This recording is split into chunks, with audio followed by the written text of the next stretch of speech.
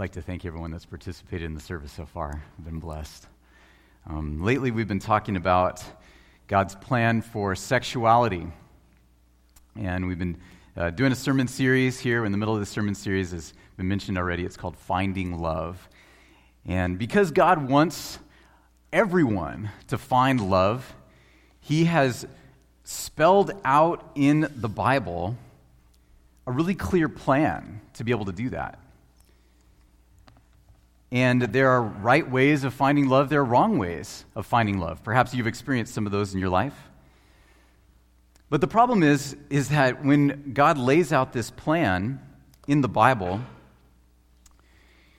we can look at that and realize that there are desires in our life that go contrary to that plan. And what do we do when we have these really strong desires for love in a way that God does not give to us? It's not a gift. It's something that we're taking for ourselves. How do we deal with these desires when they come up in our lives that go contrary to God's plan? I'd like to take a look at that today. And to get us into that topic, I'd like to share how God transformed the life of this lady here.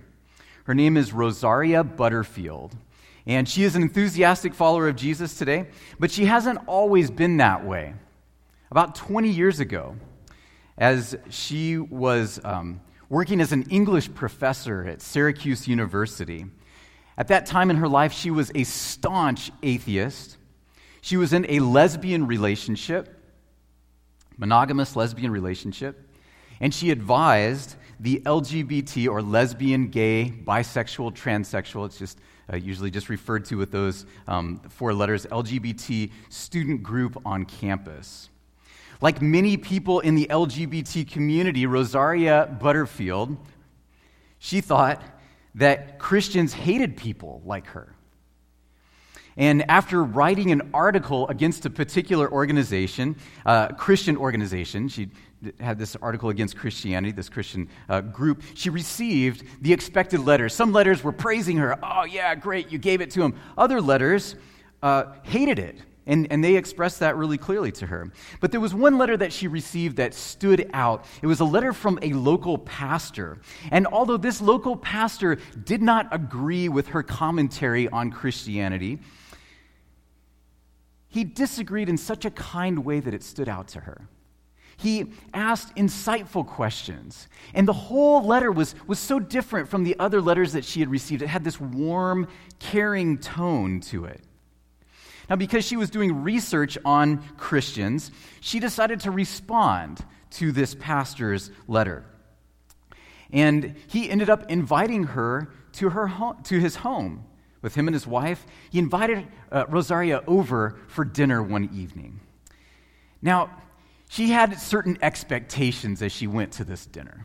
Okay, here's this pastor. He knows that I am in the LGBT community. I'm an outspoken atheist and a lesbian. And he is inviting me to his. She had certain expectations. She thought that the pastor was going to, make some nice maybe pleasantries at the beginning. But before the evening was over, she expected the pastor to try and convert her to Christianity. So she shows up to dinner, and after the pastor said a simple prayer over the meal, the pastor and his wife spent the rest of the evening asking Rosaria questions about herself, getting to know her, becoming friends with her, seeking to understand who the person she is, wanting to understand her better. And she was very surprised by this. That was it. In the months and weeks following this visit, the pastor and his wife stayed in touch with Rosaria. They would reach out to her from time to time with a loaf of bread or maybe some comment about a shared interest that they had. And each time they reached out to her, they demonstrated that they were more interested in her than they were in trying to get her to believe the way they believed. She noticed that.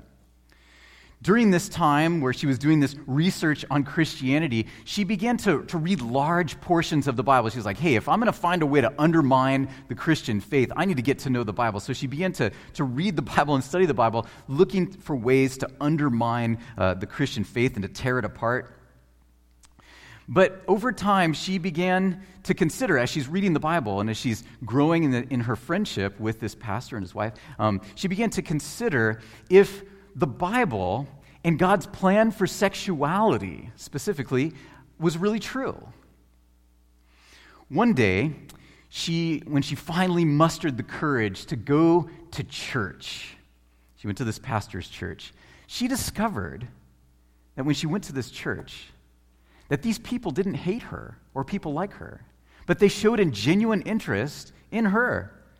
They cared about her. They were concerned about her. And as her friendships with people in church began to develop, she continued to read the Bible, and she finally came to the place where she accepted Christ as her Lord and as her Savior. She accepted the Bible as truth. An incredible, incredible thing. When this happened, she knew that changes in her life, that this acceptance of Christ, these changes that would be required to follow Jesus, they would be painful. No longer would she be in a romantic relationship with her partner that she dearly loved, this wonderful woman that she loved and admired and adored. No longer would she be in a romantic relationship. She felt the pain of that, and rightly so. That'd be a painful thing. She realized that no longer would the social support, incredible hospitality and social support that she enjoyed in the LGBT community, that was going to drastically change. But as she considered these painful experiences, she found that the church cared. They cared about the pain that this change would bring about in her life. They were empathetic towards that. They didn't look down on her LGBT friends and say, yeah, leave those people. They were concerned about it. They asked, how can we help? And how can we get to know your friends? That was actually the questions that were asked to her. At her conversion, Rosaria's lesbian identity and same-sex attractions did not go away. But as she came to know Christ more and more, a love for Christ began to grow in her heart that eclipsed everything else. And she was radically changed. Today, her life has completely changed, and this change was no doubt facilitated by a group of Christians who loved her. That's how it happened. They genuinely loved her. Sadly, many in the LGBT community have not found what Rosaria found in church. They have come to church and they have felt misunderstood. They have felt rejected and worthless, and in many ways, rightly so. They have been treated badly in church. Well-meaning people, well-meaning church leaders, more concerned about condemning sexual orientation than leading them to Jesus, have led them to feel that they were rejected and they were condemned. So if you or if someone you know, someone you care about, is in the LGBT community, and you have not experienced the love of Christ, or they have not experienced the love of Christ in church, as a pastor, as a Seventh-day Adventist pastor, I want to say, I'm sorry, and that we apologize. And that is wrong. Because Christ loves people. And Christ does not change people by condemning them. In fact, he says that. I did not come into the world to condemn the world. He came into the world to save the world. That was his purpose.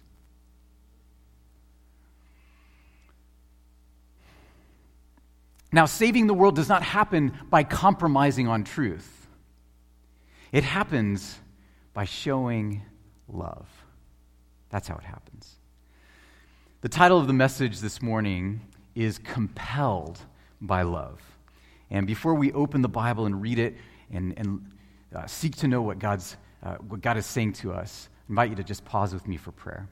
Heavenly Father, Lord, we humbly submit to you as our Creator and as our God. We submit to you as our Savior, our King. And we ask that you would speak to us words of life. We ask that we would receive it and that it would empower us to experience your love in a greater way. In Jesus' name we pray. Amen. Please turn with me in your Bibles to 2 Corinthians 5, 14 and 15. If you'd like to use the Pew Bible, it's page 1160. That's the one that's right in front of you. But whatever Bible you choose is fine. 2 Corinthians 5, 14 and 15. This was written by the Apostle Paul. And Paul had experienced a radical transformation in his life as well. He went from doing everything he could to destroy the Christian faith, to doing everything he could to build up the Christian faith, to tell the other people about Jesus, to raise up churches, to help people experience Christ for themselves. And right after his conversion, when he accepted Christ, things got really bad right away. He had to run for his life from Damascus, and he had to run from his own countrymen, his fellow Jewish brothers, were plotting to take his life, so he had to leave Damascus at night. But this did not keep him from loving his fellow Jews and working for them to accept Jesus. It's very interesting that even though he experienced so much persecution from Judaism, he writes later in his letter to the Romans, he writes in chapter 9, in fact, he says that he wished that he could be cursed. In other words, he wished that he could give up on eternal life so that his fellow Jewish brothers and sisters could be saved. He was willing to give up his eternal life for people that hated him. It's amazing. Not only did he long for the Jewish people to know Jesus, but he ministered relentlessly to people who were outside of Judaism. On his first missionary journey, he came to a place called Lystra, and there he healed a man in the name of Jesus. Incredible healing. He had the chance to proclaim Jesus to the people of Lystra, these people outside of Judaism who did not know the one true God. He presents Jesus to them. But a little while later, some Jewish people came and they stirred up the mob, and they stirred up a mob, and they turned the people against Paul. And this angry mob dragged Paul out of the city, and they picked up stones, and they tried to kill him with stones, throwing stones at him. And bruised and bleeding, they left Paul there for dead. But miraculously, Paul got up, and he kept on going in his missionary journey. He kept on preaching about Christ, and later he actually returned to Lystra to minister to the very people who were part of this city who tried to kill him. Later on, we find Paul, and these are just a few snapshots that give evidence of the radical transformation in Paul's life. We find Paul in the city of Philippi, and there, again, there's a Roman colony, and he's ministering to people outside of Judaism, and while ministering there, he's falsely accused of stirring up trouble. He wasn't stirring up trouble, but he was accused of that, and he was arrested, he was beaten without a trial, and he was thrown into prison in a real painful way. Yet in spite of this abuse, in spite of this mistreatment, Paul and Silas, who he was traveling with, his co-worker, the Bible says that at midnight they were praying and they were singing praises to God. This amazing attitude of this man. Paul even cared for the jailer who treated him so harshly and was able to baptize this jailer and his family. How could Paul go against his natural desires for self-preservation, for comfort, for being treated well? How could he go against those natural desires and care for people who mistreated him, care for people who even wanted him dead? How is that possible? Well, he tells us. In 2 Corinthians chapter 5, starting with verse 14, Paul says, "For Christ's love compels us, because we are convinced that one died for all." Jesus on the cross dies for every human being. "Therefore, all died." Verse 15, "And he died for all, that those who live should no longer live for themselves, but for him who died for them and was raised again." Notice that Paul's behavior, that this transformation that took place in Paul's life, notice that it did not take place because Paul tried really hard to be good. This was not self-taught, this change that took place in his life. It came from a source completely outside of himself. He says that he is compelled. In other words, he is urged on.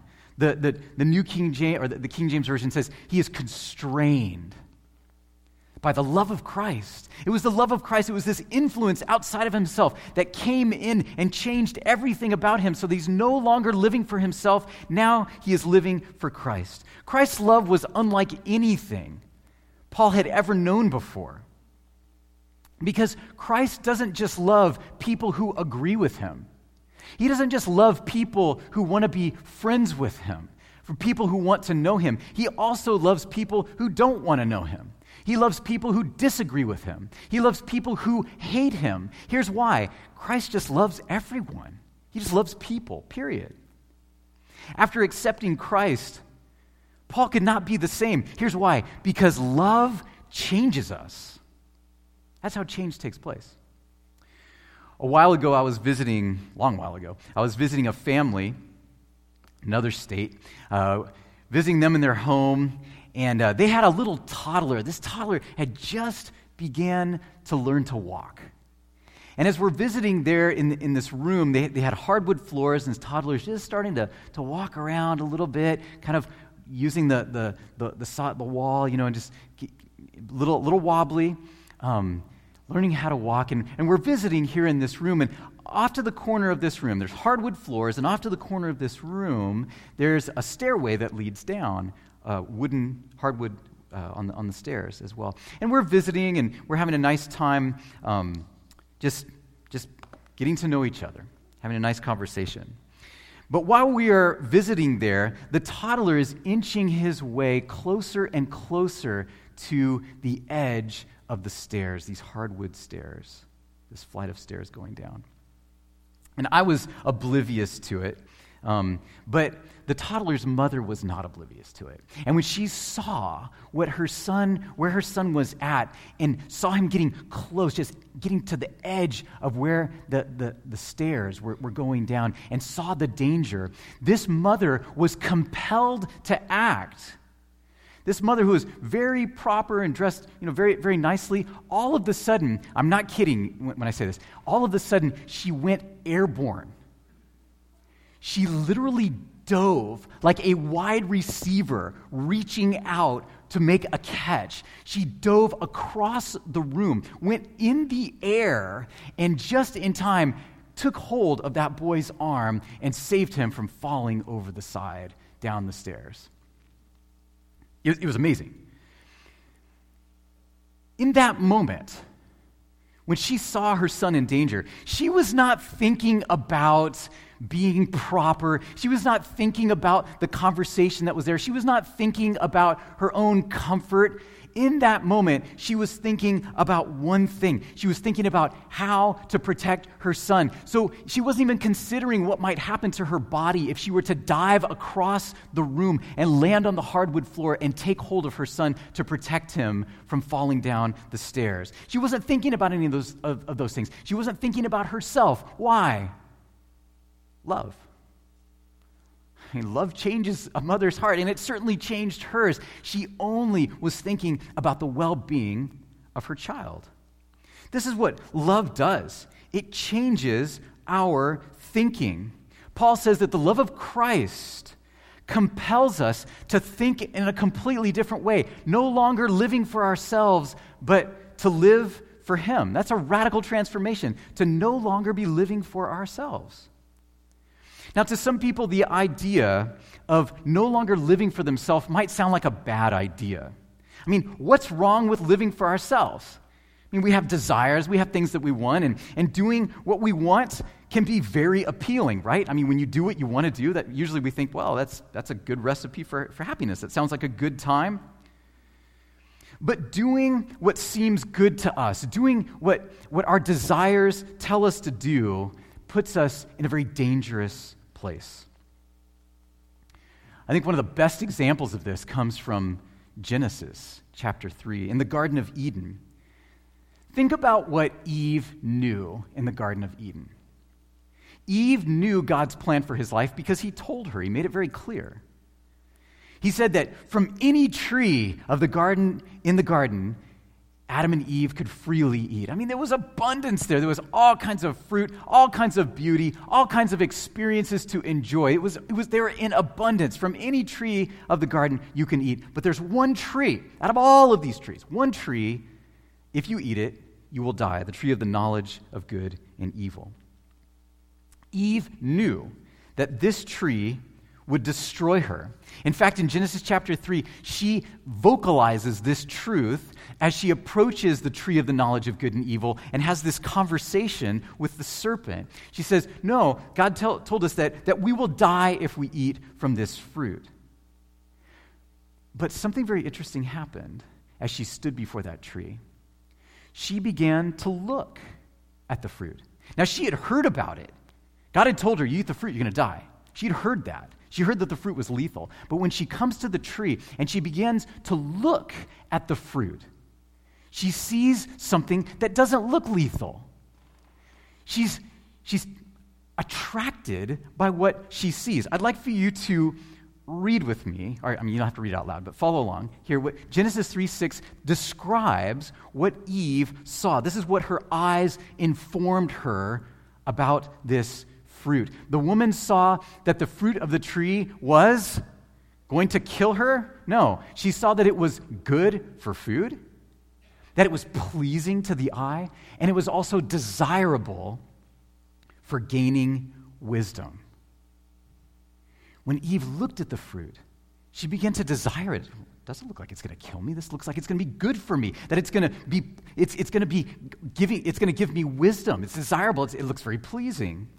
Up to this point, Eve had no doubts that the fruit was lethal. Her mind was clear. She had not sinned. She was living in the full capacity of humanity as God had created her to be. But even in her sinless state, the very thing that would destroy her and bring sin and death and pain and suffering to the human race, it appeared desirable. If that is what happened to Eve, when she looked and she trusted her desires, if that's what happened to Eve, when she went against the plain command of God because it seemed good to her, what about us? What chances do I have to trust my desires in my fallen state with all of my propensities and sinful nature? What chances do I have to trust my desires and be okay? I am naturally drawn to go against God's will. Yeah, there's some things about God's will that I like, but I'm naturally drawn to go against some things about God's will, some significant things, because His will does not cater to my selfish desires, nor yours. When God expresses His truth to us, He's not thinking, is this going to offend them? How's this going to go over? Are they going to like this? No, He tells us these things because this brings us life. And He knows that what brings us life, God's will, it does not appeal to our sinful desires all the time. The Bible tells us to forgive people who don't deserve to be forgiven. That doesn't appeal to me. The Bible tells us to love an enemy. That doesn't appeal to me. And the Bible also tells us to deny ourselves. And who wants to do that? Who's standing in line to deny themselves more? This is what the Bible tells us.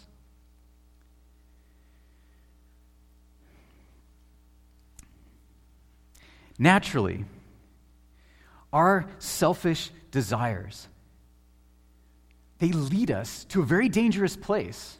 And if we follow them, we are prone to desiring experiences that are going to destroy us. We're at risk of that. Thankfully, I'm so thankful that God has a way to set us free from the desires that deceive us, that mislead us, that lead us to think, this is really good, when in actuality, that is going to destroy us. God has a way to set us free from following our selfish desires. And He tells us right here in 2 Corinthians chapter 5, verse 15. God's love compels us to no longer live for ourselves. That means we're no longer living for our desires, our selfish desires. We're no longer saying, is this a good decision or a bad decision? Let me consult my desires and see what I should do. We no longer have to do that. We can now live in a different way. We can think in a different way because the love of Christ compels us to live for Him. It sets us free from living for ourselves the dictates of our carnal, selfish, destructive desires. We can be free from that. So what does it mean to live for him, as 2 Corinthians 5:15 talks about? What does it mean to live for Christ, especially as we're talking about here in this sermon series, in regard to sexuality? What does that look like? If the Bible were silent on the topic of sexuality, we would need to look for answers somewhere else, of course. We would need to really, we would be in a difficult place. But fortunately, the Bible is not silent on the topic of sex. The Bible actually has a lot to say about sexuality. As Dr. Knight talked about 4 weeks ago, in his sermon, God Invented Sex. Am I getting that sermon title right? God Invented Sex. He talks about some of these things. If you'd like, you can go back and listen to it. It's in our archives. You can go to our website, click on the media tab, and it's all right there. You'll be able to see it either in video or you can find it in audio form. But the Bible has a lot to say about sexuality, and consistently, the message of the Bible is God created sex for marriage between a man and a woman. That is the consistent message from Genesis to Revelation, that sex is intended to be experienced between a man and a woman. Now, I'd like to just put a few Bible verses up there, and we don't really have time to go into these teachings, but I do think it's important to at least reference them, and you can write them down.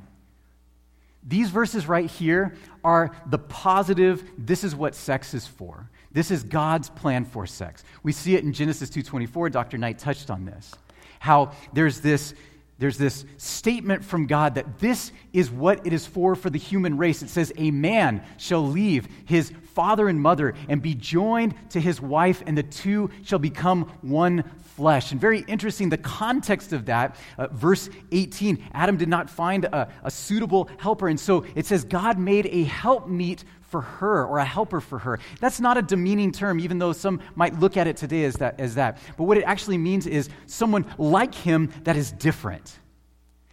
The meaning behind that word points to a person who is different, sexually different. So the whole context, when it says a man shall leave his father and mother and be joined to his wife, it's not just talking about two human beings coming together. It's talking about two sexually different human beings. That is the context that is there. Jesus comes along later, and he affirms this same teaching that sex is meant to be experienced exclusively in marriage between a man and a woman in Mark 10, chapter 10, verses 6 through 9. Very interesting, by the way, when Jesus, he actually quotes Genesis 2:24 when he's asked about divorce, and he says, hey, Moses allowed you to divorce because of the hardness of your hearts, but this is not God's plan. God's plan is for a man to leave his father and mother, be joined to his wife, and the two shall become one flesh, and what God has joined together, let no one separate. But before he says that entire statement, and yes, this is in the context of divorce. This is not talking about gender identity. It's not talking about same-sex attraction or anything like that. But what he says in verse 6 is he references the sexual differences between men and women. He says, God made them male and female. So a man will leave his father and mother and be joined to his wife, and the two shall become one flesh. He's talking about divorce. Why would Jesus make a point to say God made them male and female? He doesn't even quote the whole verse from Genesis saying that they were made in the image of God, but he calls attention to the sexual differences in marriage. And he talks about this is what it's designed for. It's for a man, it's for a woman to come together in marriage.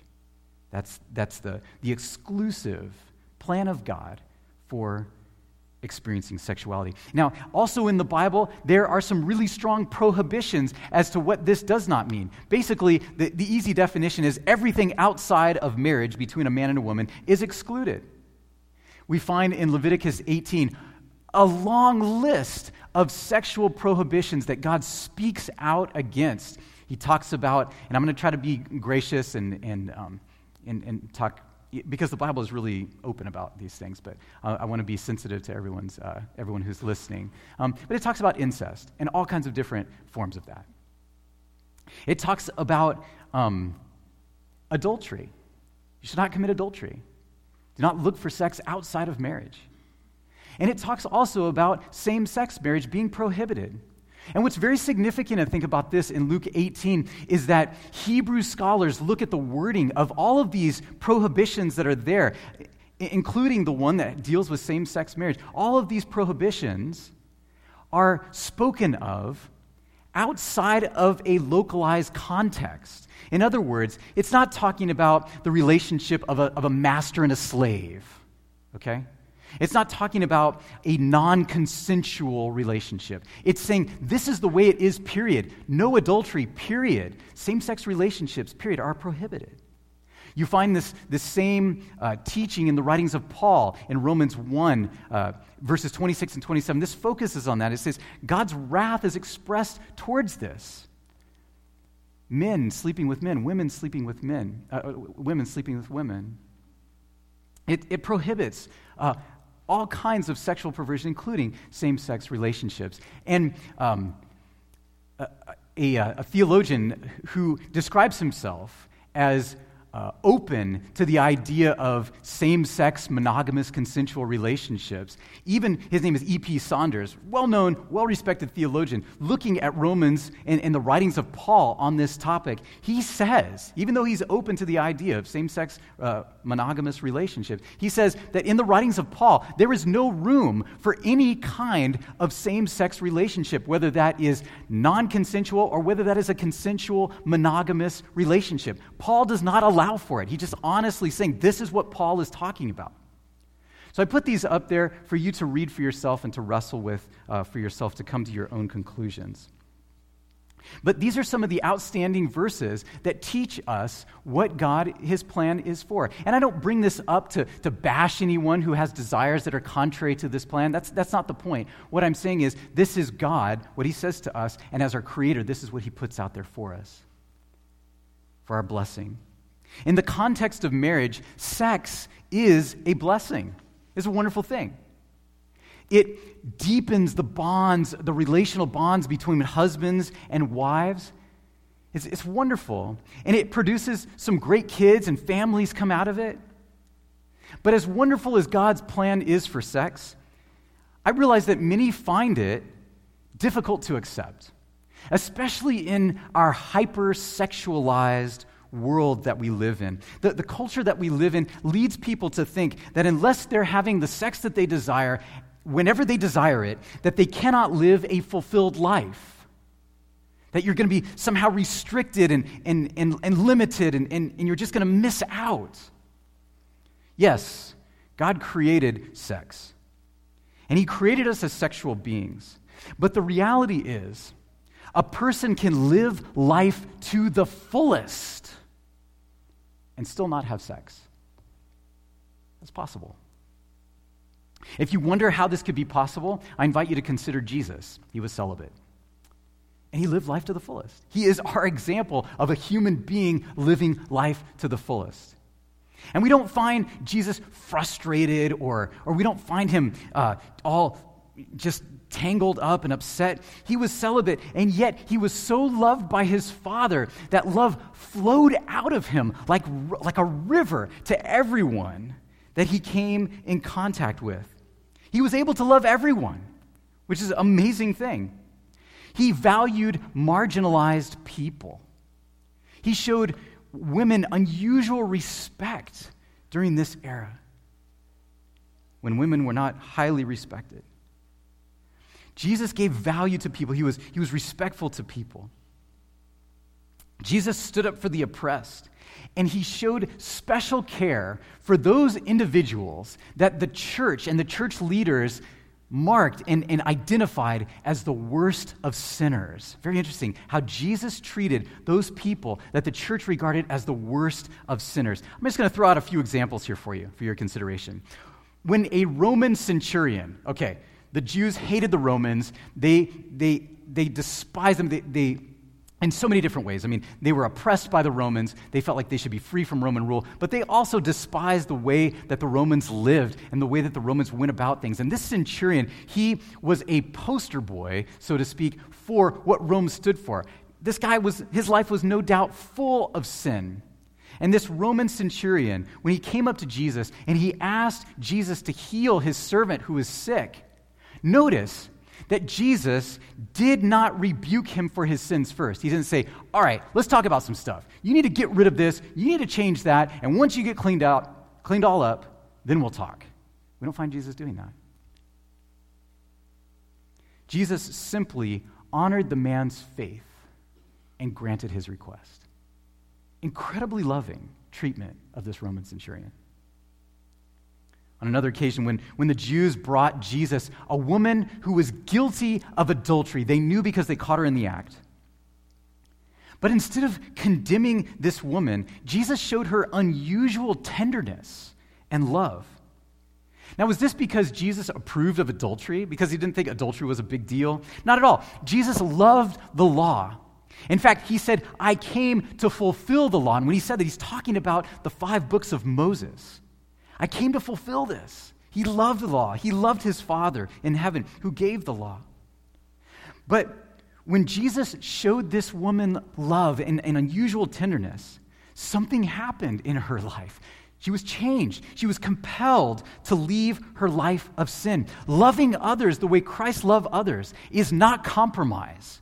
It's not taking the Bible and say, well, we're just going to overlook some of the... No. It's not compromise on moral truth. It's not compromising in any way in what God has to say to us about how we are called to live the words of life. It doesn't compromise that. What it does is it empowers people. When we show them love, it empowers them to change. Tax collectors in Jesus' day, these people were looked upon as like the worst of sinners. And yet, how did Jesus treat tax collectors? Did he rebuke them for being liars and cheaters, for being oppressors of God's people? All these things were true, but we don't find Jesus saying these things to tax collectors. One day, when Jesus saw a certain tax collector by the name of Matthew, he is working his trade. I would argue that he was being dishonest and he was gaining from other people and he was taking advantage of people. Jesus walks up to this horrible sinner, and this is what he says to him: follow me. He calls him to be his disciple. This blew people away, the way Jesus treated horrible sinners. Jesus' main concern was not the particular sin in the person's life. Jesus' main concern was that these people that he interacted with, that others considered to be terrible sinners, his main concern was that they experience his love. That they experience Jesus, that they know him for who he is, because he knew that when they experienced the love of Christ, that it would change them to no longer live for themselves, but for him who died for them and rose again. When we experience the love of Christ, it compels us to live differently. Jesus' life demonstrates how to respond to the LGBT community, how he's calling us to treat people who are lesbian or gay or bisexual or transsexual or whatever it might be. He tells us to show them love. That's the clear statement here in treating the worst of sinners. Show them love.